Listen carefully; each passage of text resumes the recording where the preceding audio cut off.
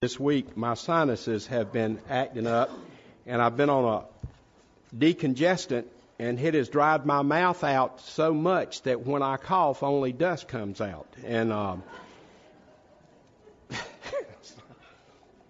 thank you. So I'm going to be drinking some water this morning.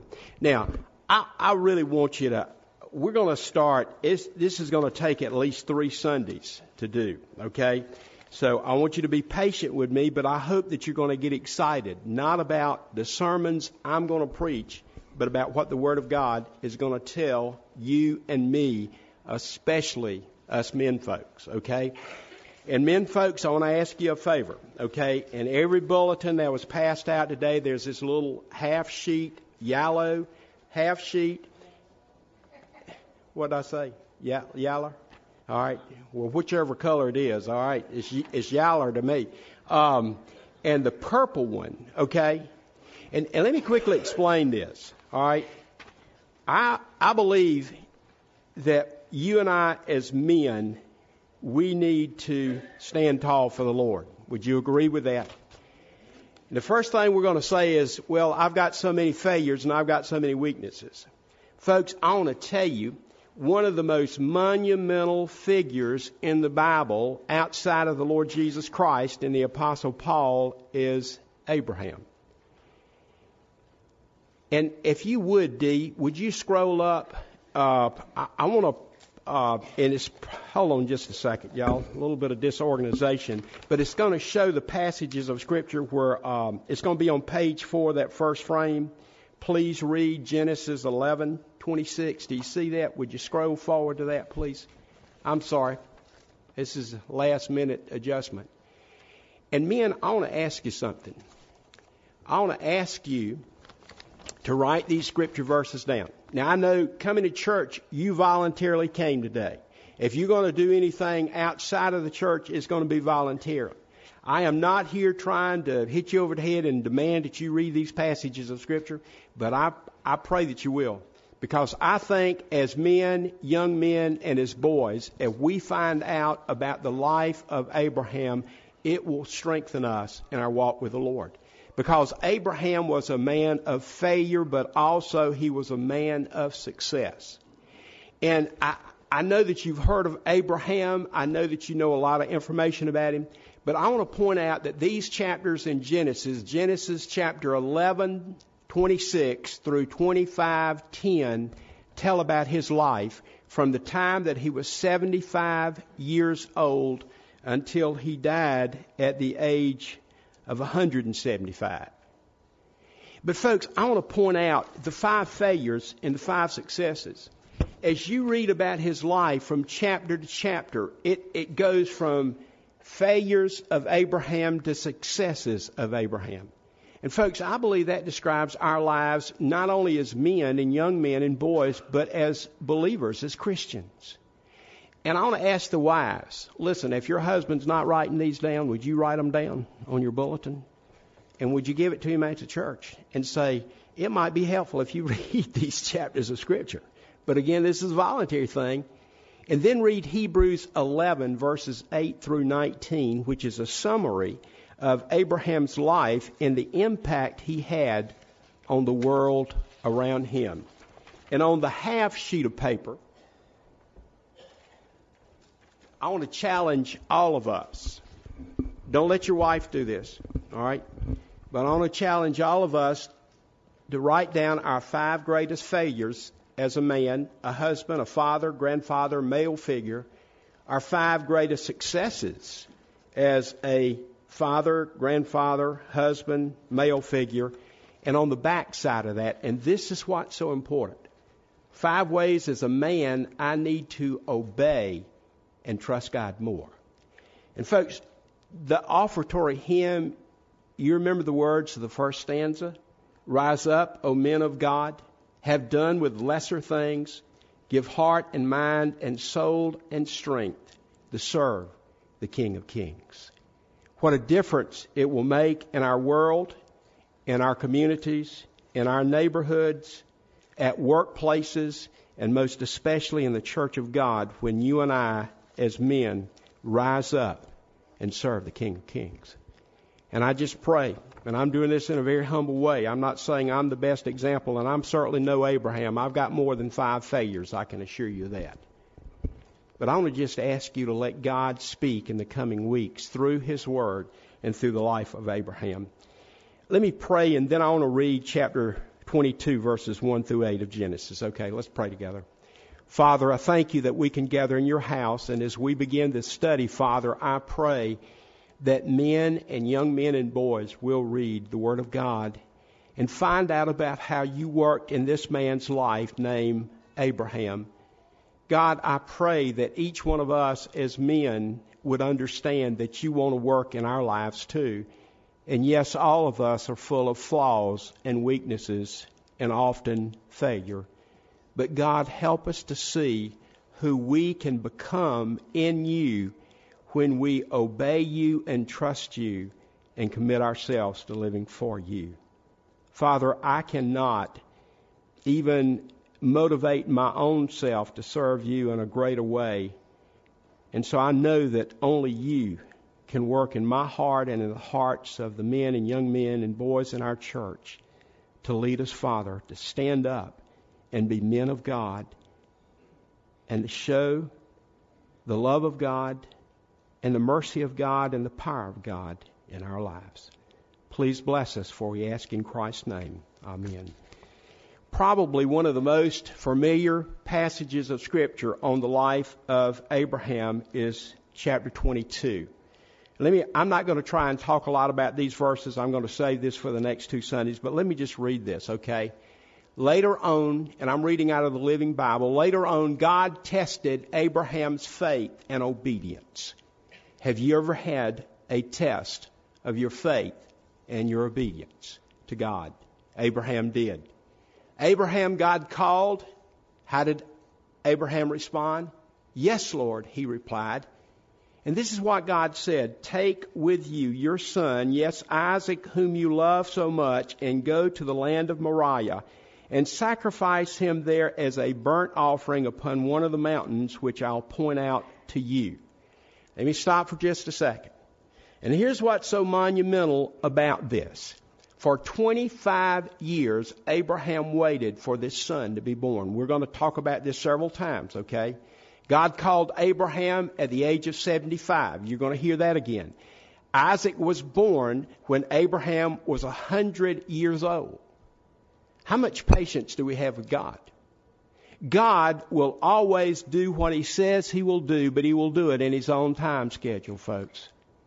Abraham got very frustrated over the years with God, and we're going to find that out, and you'll find it out as you read the passage of Scripture.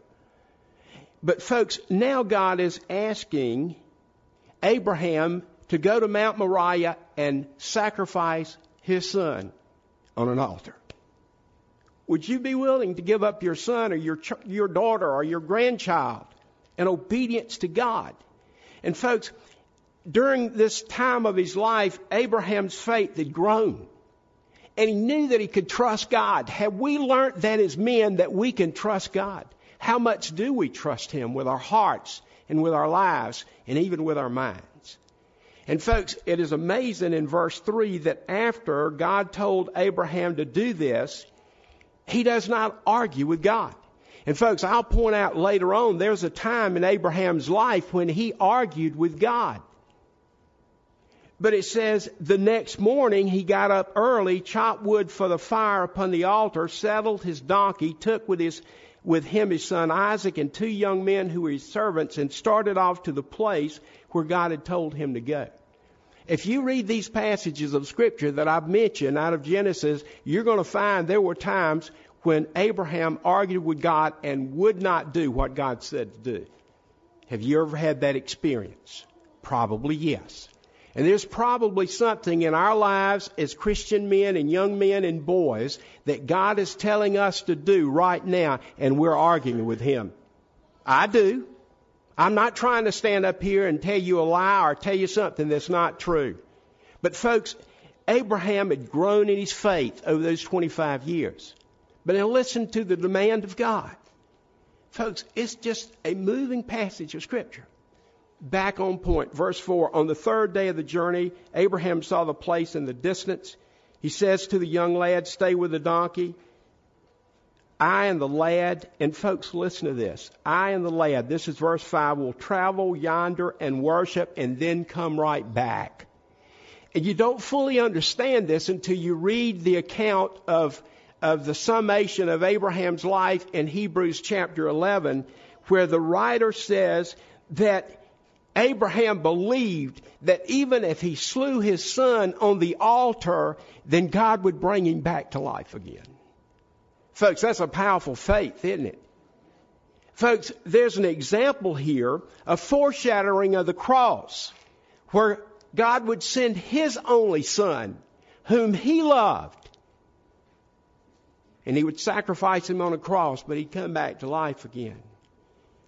Folks, God makes demands on us if we're going to follow Him, but our faith should be such that we believe that whatever God instructs us to do, He'll take care of us.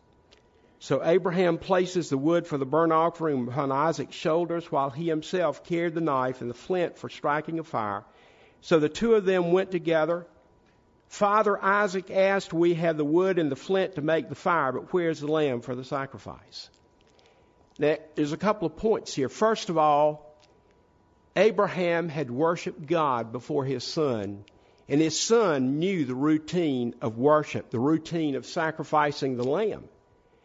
Our children and grandchildren see the worship of God in our daily lives, not just on Sunday, but in our daily lives as men.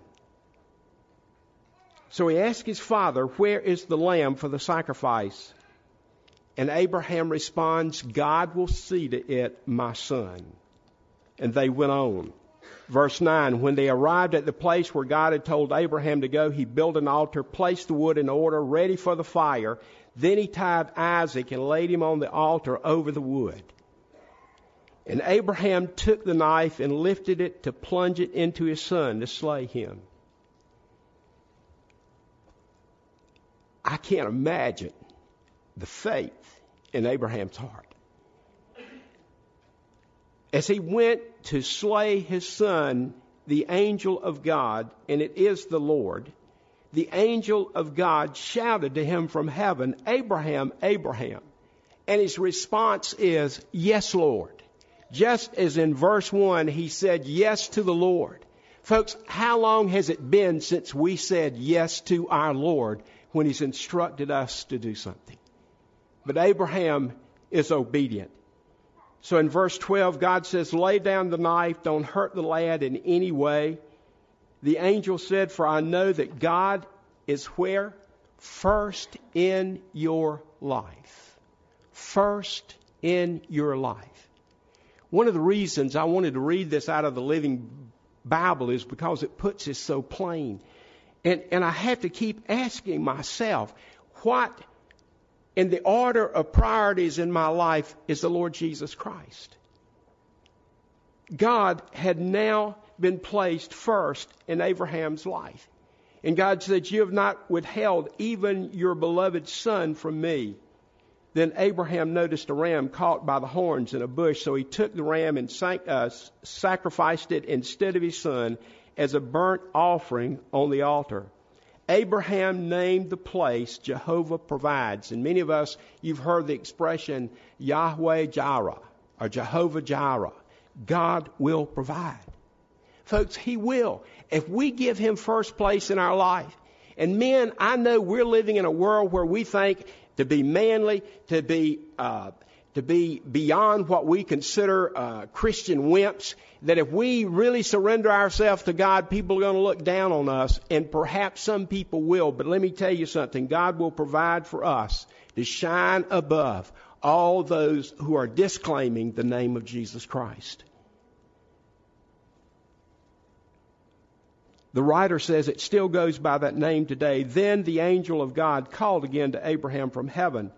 I, the Lord, have sworn by myself that because you have obeyed me and have not withheld even your beloved son from me. Now listen to this. This is what one man's obedience brought. I will bless you with incredible blessings and multiply your descendants into countless thousands and millions like the stars above you in the sky. And like the sands along the seashore, they will conquer their enemies, and your offspring will be a blessing to all the nations of the earth. All because, look at this last phrase, all because you have obeyed me. Fathers, grandfathers, husbands, young men, yet to be married, yet to be parents. Folks, think of the blessing that would be brought into your home and into your family if we obey the Lord God. Now, let me quickly set some things up. Let me just share some things with you, okay? Again, for the next 3 Sundays, I'd like for us to focus on the man Abraham in the Old Testament. Abraham's faith in and obedience to God have affected human history. Think about if you have had a strong, godly father, grandfather, male figure in your life, think about the impact that man has had on your life.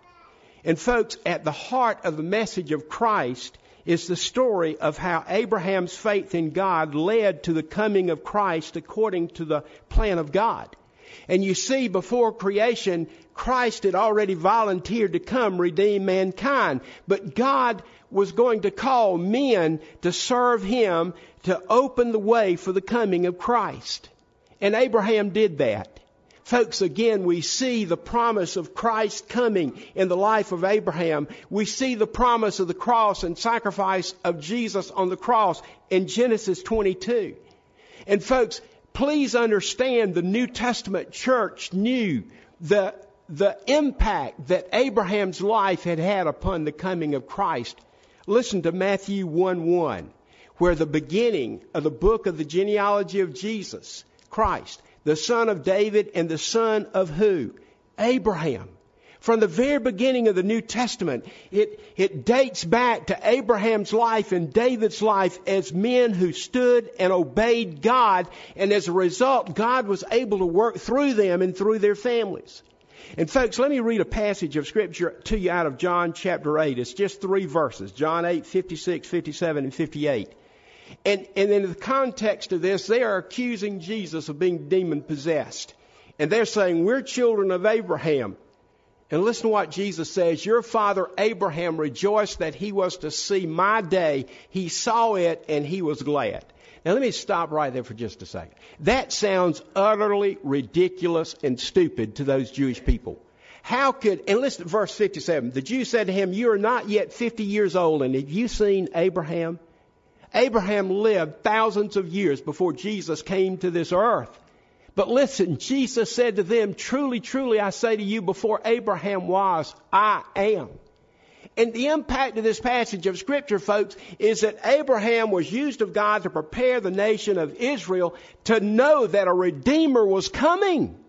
And they should have known that Jesus was the promised one that is mentioned in Genesis 12, and by you all the families of the earth shall bless themselves.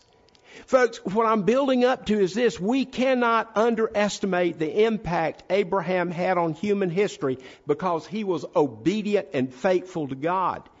And folks, here's a question that I want to ask all of us as men and young men and boys. And I ask this in a very humble way. Because you see, just because I am a preacher does not mean that I'm being faithful and obedient to God. You know, I can stand before you on a week-to-week basis and have some type of sermon prepared and make visits and try and impress you that I'm a minister of God. But folks, what counts most is not what I do before your eyes, but what I do before God's eyes in obedience and faith to Him.